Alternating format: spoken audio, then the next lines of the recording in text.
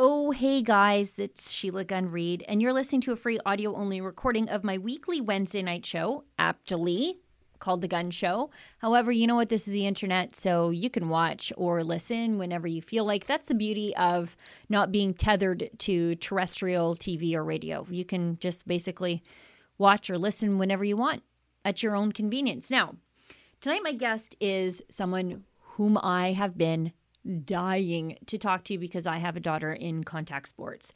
It's Linda Blade. She co-authored the new book, Unsporting: How Trans Activism and Science Denial Are Destroying Sport. She co-authored this book with everybody's favorite Jewish grandma, Barbara Kay. Now, if you like listening to the show, then I promise you're going to love watching it. But in order to watch, you need to be a subscriber to Rebel News Plus. As you know, that's what we call our long-form TV-style shows here on Rebel News. Subscribers get access to my show, which obviously I think is, pretty great. But you also get access to Ezra's nightly, fully produced Ezra Levant show, David Menzies' fun Friday night show, Rebel Roundup, and Andrew Chapados's brand new show, Andrew Says, which, yes, I know is not exactly brand new. It's been on the network for 6 or so months, but it feels new to me because I've been here forever. Anyway, it's only $8 a month to subscribe. And just for my podcast listeners, you can save an extra 10% on a new Rebel News Plus subscription by using the special coupon code PODCAST when you subscribe. That's PODCAST. Just go to rebelnewsplus.com to become a member today. And now please enjoy this free audio-only version of my show. Are we watching the slow demise of women's sports? I'm Sheila Gunn Reid, and you're watching The Gun Show.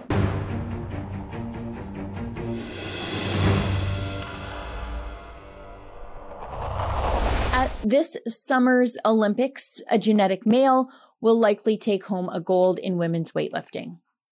It's not bigoted or intolerant to simply state the biological reality that human bodies, which have experienced male testosterone-inspired puberty, carry more muscle mass, have greater bone density, they have larger hearts inside their chests, and that leads to stronger cardiovascular systems. It's the reason female-born athletes who take testosterone were once considered guilty of unfair doping because it's cheating. Testosterone is a performance-enhancing substance. This is simple science. And to deny it by allowing transgender, female-identifying competitors to compete with or against biological women is to rob these female athletes of their work, their accomplishments, and future opportunities that come from their success. But it's happening right now in mixed martial arts, in cycling, weightlifting, even contact sports. Male-born competitors are stealing accolades and endangering the women they are competing against. But if you say these things, you risk being canceled, fired, or losing funding for your sport. You're damned if you do speak up and, well, damned if you don't. That's why my guest tonight is so very brave. As a career athlete and coach, Olympian and kinesiologist Linda Blade saw exactly what was happening to women's sports, and she saw what was coming on the horizon. And she had to speak up, regardless of the consequences to her, before it was too late. So she co-authored the new book, Unsporting: How Trans Activism and Science Denial Are Destroying Sport, with columnist Barbara Kay. Linda joins me in an interview we recorded yesterday morning to discuss the future of women's sport, if any, and to offer a way forward in which all athletes are able to compete on a level playing field.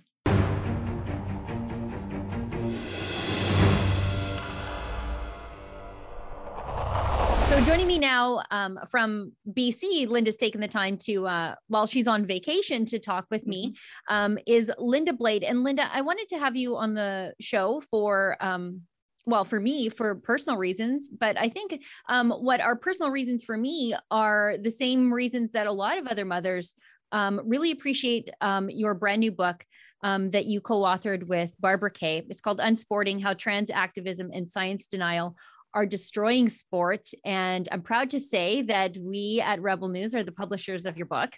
Yay. Now, Linda, for people who don't know you, I know who you are. And you've sort of been on my radar since I think about 2009. Really? Yeah. But for people who don't know who you are, tell us a little bit about your background. Yes, I was on Team Canada as a track and field athlete in the event called Heptathlon, which is combined events, just like men's decathlon. I retired in sort of late 80s, early 90s. Then I went to university, got my PhD in sports sciences, kinesiology, then became a coach. And I've coached athletes in about 17 different sports across the board on their fundamental movement skills and helping them to become better athletes. I've even coached some Olympic gold medalists, Jamie Salé and David Pelletier, in the figure skating. And so by 2014, I became the elected president of Athletics Alberta, which is the Alberta Track and Field Association. And so since that time, I've been entering this whole bewildering world of policy, sport policy at the national level. And that's, we can talk about that. Sure. I guess that moves us into, why did you write this book? Like, why was this necessary? I'm very glad you did. Yes. Yes. But what prompted you to write this book? And I guess, even just voicing an opinion on these subjects can end up with you being canceled. Your career's basically over for a lot of people who go against the narrative, but you took a step beyond just saying, hey, I've got some issues with this, but you wrote a book, you put your ideas to paper. Well, it's precisely because of the canceling that I wrote this book. This is the book again. I'll show it again. You can get it on unsporting.com. I wrote this book precisely because when I raised the issue that I was concerned about male bodies entering women's sports for safety reasons, obviously, in contact sports, and for fairness reasons, I was basically shunned. And, it's that strange feeling around the table that you're not supposed to be saying something. And when somebody's, when I get that feeling, I realize something's terribly wrong, especially when it's such an obvious issue. And I just committed to speaking out as much as I could before it was too late. Because really, if the rules of sport change to the point where somebody could be even imprisoned by saying the wrong thing about males in sport, I need to say this quickly before things get that bad. Now, what were some of the responses when you first started raising concerns about, as you say, male bodies in women's sports? Because you don't come at this at all from really an activist viewpoint whatsoever. No. You come at this from an issue of fairness and science based on your own science background. Your background is in how the human body works. Yeah. And so you have a very unique perspective on this, but yet you were treated as something less than an expert when you raised these I guess, dissenting opinions. Yes. Well, because I am president of an association, I realized that it's my governance colleagues who are in sport governance, that if we don't set the right policy, it's going to not just ruin sport for women and girls, it's going to ruin sport for everybody. Because imagine if there's a parent or volunteer, an official, most of our people at ground level, Sheila, are just volunteers. And if we don't protect them and give them the right to distinguish what the rules are, distinguish between male and female on the field or on the track, we put them at risk, and then they feel uncomfortable, and our volunteer class could just walk away, and we would actually have no capacity to conduct sport at ground level, which is going to hurt the boys and the girls. And so I just felt like this was actually an existential threat to sport. And if I get canceled, Sheila, I've had my turn. So I immediately saw that I'm of the age, I'm almost 60 years of age. I've actually had my turn. I've been an athlete. I've been on national teams. I've been a coach, enjoyed coaching. I've been in governance. You know what? If they cancel me now, I guess that's the price. It's not a big price for me to pay, at least in terms of my career. And I just felt like I was in a really pretty good position to make this argument without a huge deal of threat to my, my life and my career. And I guess so, if not me, who? I guess that's really the question I was asking myself. And so around those policy-making tables, what was some of the pushback that you were hearing? Yeah, first of all, the activist pushback is these aren't men, they're really females inside a male body. That's just utterly ridiculous. I mean, it's maybe true that somebody really honestly, fervently believes that they have grown up with a male body with all the advantages and really secretly inside they are female. If they believe that, that's fine. But we compete with our bodies. We don't compete with our identities. So it's really not even my business, Sheila. Like, it's not our business what somebody believes about themselves. We don't classify sport on the basis of belief. Like, otherwise we would say, okay, if you're this religion, you compete in that category, another religion, or if you actually have, a political party, you go over there, and this other political party, you race over here. We do not compete on the basis of our ideologies. I mean, the beauty of sport is that, we can put that baggage aside, but so that's like the one thing that I was getting at, that it's not, even if you're really a female inside, I mean, it's not my business. You have a male body. Second thing is, the people around the table were frightened.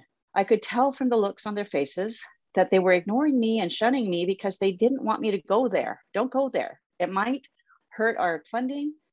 It might cause, our sport to be, somehow demeaned or maligned by activists. Maybe we might not be in line with what the government wants us to think. So there was a lot of fear, I think, around the table. Most of my colleagues were males, like at the top of the sport decision-making process. And, I have noticed, I can't help but notice that a lot of times, because they're men, they just don't get the threat that it feels to be a woman, and feel this, like, what happens if a man comes into our, safe space, in our single sex space. And I mean, I'm not, I've never been an activist. I've just been a coach. I just realized that there was something terribly wrong. And they were afraid. When people are afraid, there's something going on. Yeah, I suppose they were afraid of being canceled, and yes. You really weren't. No, I didn't care about that, but maybe I should. But I mean, it's so much bigger than that, and I think they were afraid that they wouldn't get funding for the sport. If we don't get funding for our sports in Canada, we're really not, it's also an existential threat. So I'm saying an existential threat from the point of policy and ground level. And they're thinking existential threat from the top, from the minister, from, where they get their funding, the quiet cancellation that happens when you just don't get the grant. Right. And I can't blame them actually for feeling like that, but I feel like you have to balance those threats and protect sport as best we can. Now, I want to talk to you a little bit about the science of it all, because a lot of the pushback that we hear from the activists on the other side, because truly that's what it is, activism on the other side. Whereas, yeah, for sure. You take we're just trying to protect. Yeah, you take a fairness viewpoint of it. But on the other side, they do try to argue the science, and they say, well, for example, with the case of like Fallon Fox, they will argue that even though Fox has gone through male puberty, carries male muscle mass, has male bone density, the fact that this person is now taking estrogen to suppress their male hormones, that somehow equals the playing field. Yeah. How do we argue against that? Well, that goes straight to the into the responsibility of the International Olympic Committee, because in 2015, the International Olympic Committee bought the lie, in fact, perpetrated the lie, that if a grown adult male athlete takes, reduces their testosterone level, that somehow brings down the playing field level to the female level, which is just absolutely not true. The IOC themselves have for years expected solid scientific evidence for any new policy they make. But on this case, immediately they just went with the culture and with the activists, and without studying anything, just said, yeah, you take hormones, yeah, you're going to be the same as women. But in fact, there have been 13 scientific studies that measure hormone, like the performance levels and muscle strength in males before they transition, and then after they take the hormone like reduction, hormone replacement therapy. And in every single one of those cases, the advantage that they have, the male advantage in strength and many other variables, has not diminished appreciably. There is no evidence that it brings the male body into even level playing field with the female. We're not, listen, Sheila, female bodies are not just male minus the hormones. Right. I mean, you cannot reduce, even if you take, like, change the substances in your blood, it's not going to make your heart smaller. It's not going to make your lungs smaller. It's not going to diminish the size of your limbs, like your limb length and your height. You're not suddenly going to be shorter. I mean, you're not going to change the entire structure to look like a female. It just doesn't happen. Logically, this could not be true. And so that was like the first lie. The first lie is that hormones level the playing field. The second lie, Sheila, was that the IOC literally said, the medical commission said, well, there's not going to really be that many transitioning. Just let a few into women's sports. You know, it's not going to make a big difference. And we are seeing now that that's absolutely not true, because society is championing this. For some reason, this movement has become popular. A lot of males are self-identifying into women's sports. And if you just take even the two high school runners from Connecticut, between the two of them, for 3 years competing in the female high school division, they took 15 state records, and they caused about 85 girls to miss opportunities, just two of them. And if you have like Laurel Hubbard, for example, and now in the Olympics in women's weightlifting, who's the New Zealand male who transitioned at 35 and now in the Olympics, just think about it. No matter what medal he gets, she, whatever medal he gets, then everybody below him drops a notch. So it does affect every single person in that field. And it means that some woman in the world didn't get to compete, because it's not an endless, unlimited number in the Olympic category. You get invited to the Olympic Games. It means some woman in the world somewhere didn't get to compete because Laurel Hubbard is sitting there in the group. So it does affect us every single time. Now, I guess too, on the flip side of that, many of these professional sports bodies and amateur sports bodies, they used to recognize testosterone as a performance enhancing drug.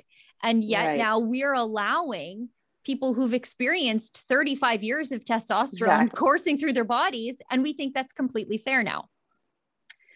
It's preposterous, and it's actually outrageous. And the one governing body in Canada, the Canadian Centre for Ethics in Sports, CCES, their only mandate, Sheila, the only mandate after the Ben Johnson affair and the cheating in the 80s, their only mandate was to make sure that Canadians don't dope. And now they're promoting this. They are the prime association group in Canada promoting male bodies, self-identifying into women's sports, male bodies that have had full, like 20 plus years of, if you think they're females in a male body, then they have had 20 years of testosterone doping and advantages built up that are now suddenly supposed to be like, we're just supposed to say, welcome to the group. And they've been cheating, I guess. If you're going to say that doping is cheating, then they've actually had 20 years of cheating that we're just supposed to pretend like that somehow even 1 year. In fact, the CCS position is they shouldn't be forced to take hormones or surgery or anything at all. In fact, CCES says they can be male for one season in one sport and female for another season in another sport. And then they can change their mind because, gender is fluid. So they can go back and forth between, like, they could be a male hockey player one season, and then they could be like a female sprinter the next season. And like, where does this end? This is ridiculous. Well, how do we even police sport? No, that's the thing. Like these bodies, their one job is to make the playing field fair. And this is anything but fair for female sports.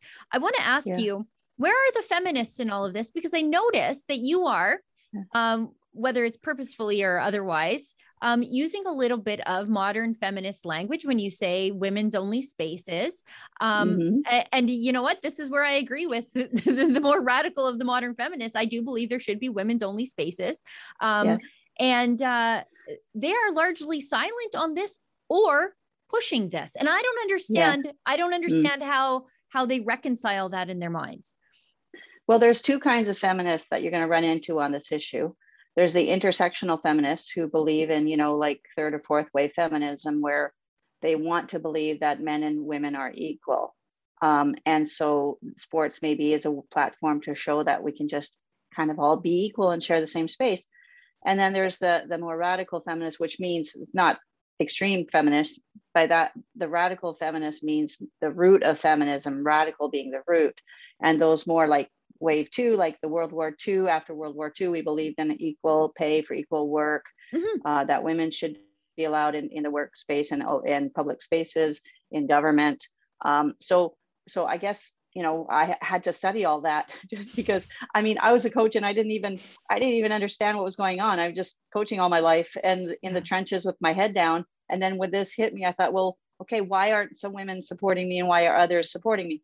And so I think it turns out that there's the more modern feminists want to believe this, it's a fairy tale actually, that there's no difference between male bodies and female bodies. And then the more traditional feminists, which are the radical feminists, believe that, we have to have distinct recognition, have single sex spaces, whether it's in prisons, in women's shelters. Like, you can't put a male rapist into a women's prison. I'm sorry, he's going to end up raping people.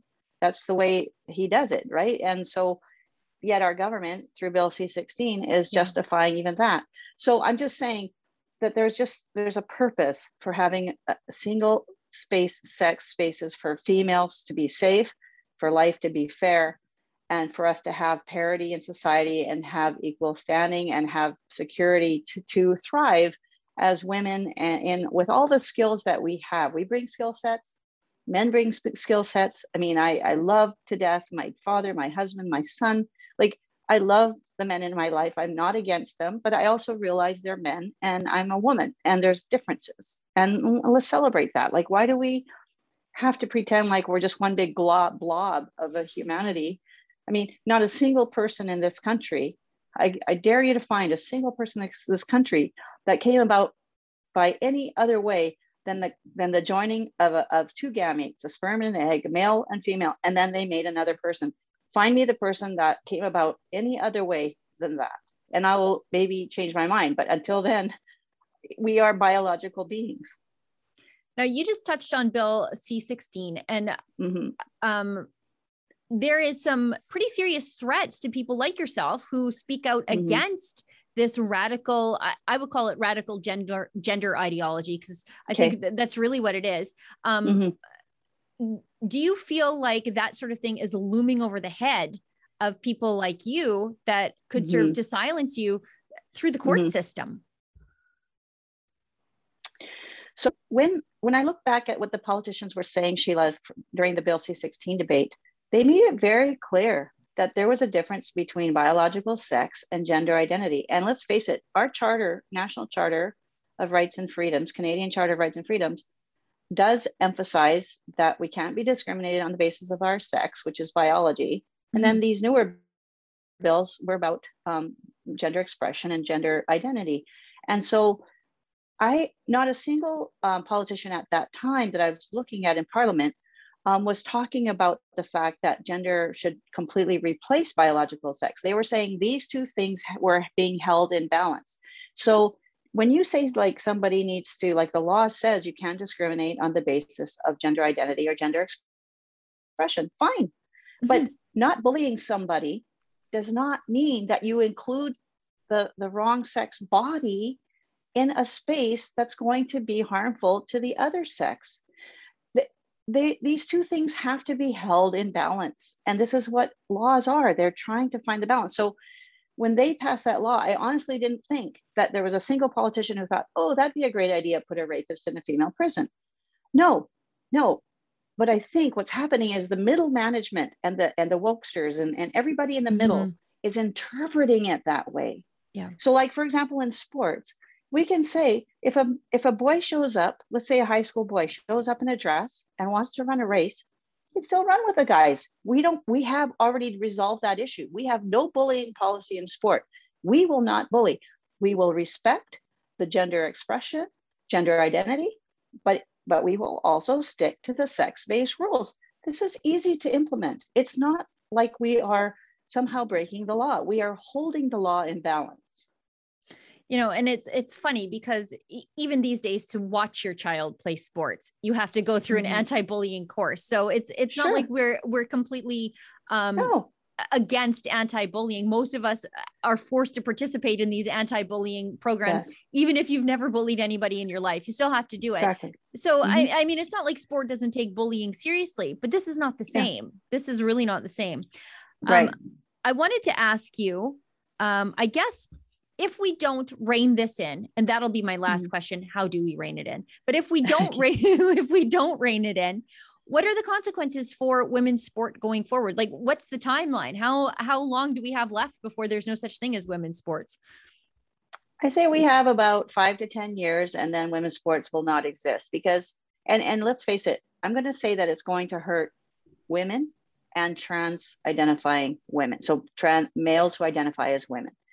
Because think about it this way, Sheila, once the whole final, the entire podium in every competition there's enough males now who self-identified into women's sports that the real female athletes who are born female don't have a chance. They will walk away quietly, because I know this. A lot of females would rather not complain. They just walk away, disappear. So they will exclude from the sport category. What's going to be left at that point is a bunch of males in the women final.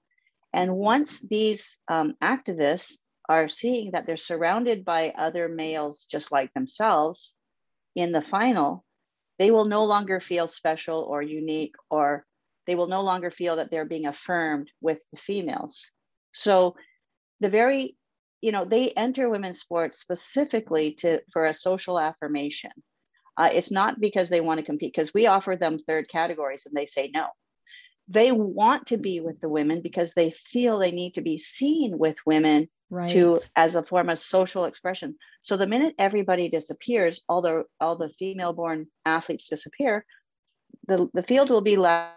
It'll be like the men's A final, the men's B final, and there will be no women. And you know what? These people will no longer feel affirmed, and they'll probably just end up walking away too, because they're not getting what they need. They're not getting the social affirmation they need. So it's only the first few people like Laurel Hubbard who will feel like they're so special and they're being platformed and profiled with all the women.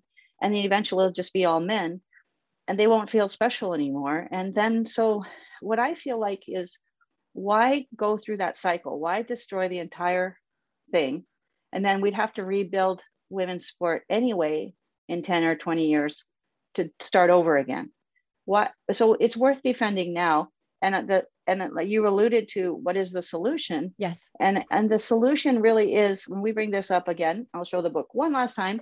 We bring this up in the book, Unsporting. We basically advocate that there should be an open category for all different types of, like, anybody who's not a female, and a female only category. So female and open. And actually, this is how sport works right now. If you look at the NHL, NFL, and NBA, all the professional male sports are actually open sports. If a woman was good enough, she could be an NFL player. She could be an NHL player. They are open. But of course, magically, no women ever qualify because the male body has quite a few inherent advantages. So I'm just saying that we should just stick with what we have.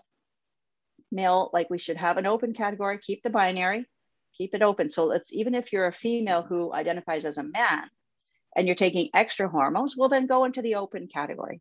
But the baseline should be female specific, born female, not doping. And then everybody else can go into the open category. And it's that operates on the principle of absence of competitive advantage. So whenever you add a new person to a category in sport, the one thing they cannot bring with them is a competitive advantage. So, like, if you have a sprinter suddenly join, like even the men's team, but then he has a fantastic new running shoe, which has been happening lately, or like a distance runner, brand new running shoe that nobody else has. Well, then, there needs to be a rule about that, because that person brings something extra special, which is a competitive advantage above what everybody else has access to. So if we're saying there's this new kind of person called a trans person, and they're trying to come into a category, we need to critically ask, is there physically a competitive advantage? And if there is, they need to stay out of that category and go to the one where they don't bring the competitive advantage. It's just logic.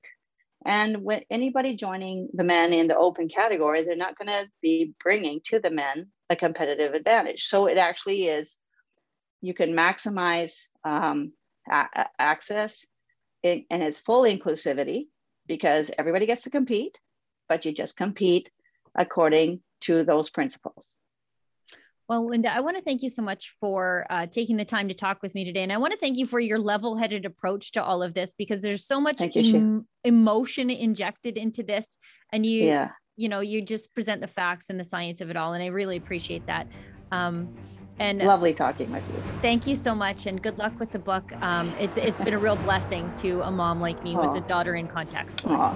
Well, tell her good luck. And thank you very much for having me. And have a great summer, everybody. We can get through this.